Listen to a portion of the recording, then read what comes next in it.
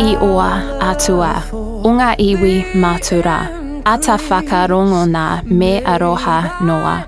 Kia hua ko te pai, kia tautor ata whai. Mana a ki tia mai, Aotearoa. I'm Julia Bloore, and that is the first verse of our national anthem. God defend our freedom.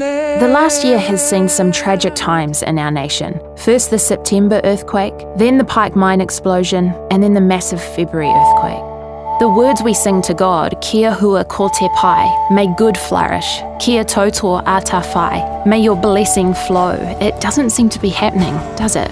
But something that is happening is the coming together of our people.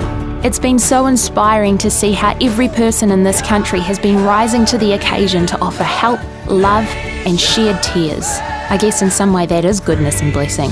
The final verse of the anthem in Māori translates to say this: let our country never be ashamed, but rather let its name be known, thereby becoming the model to emulate.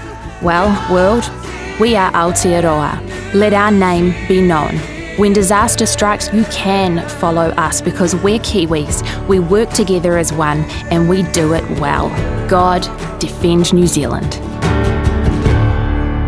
Thanks to New Zealand On Air. Visit scrubcutter.com.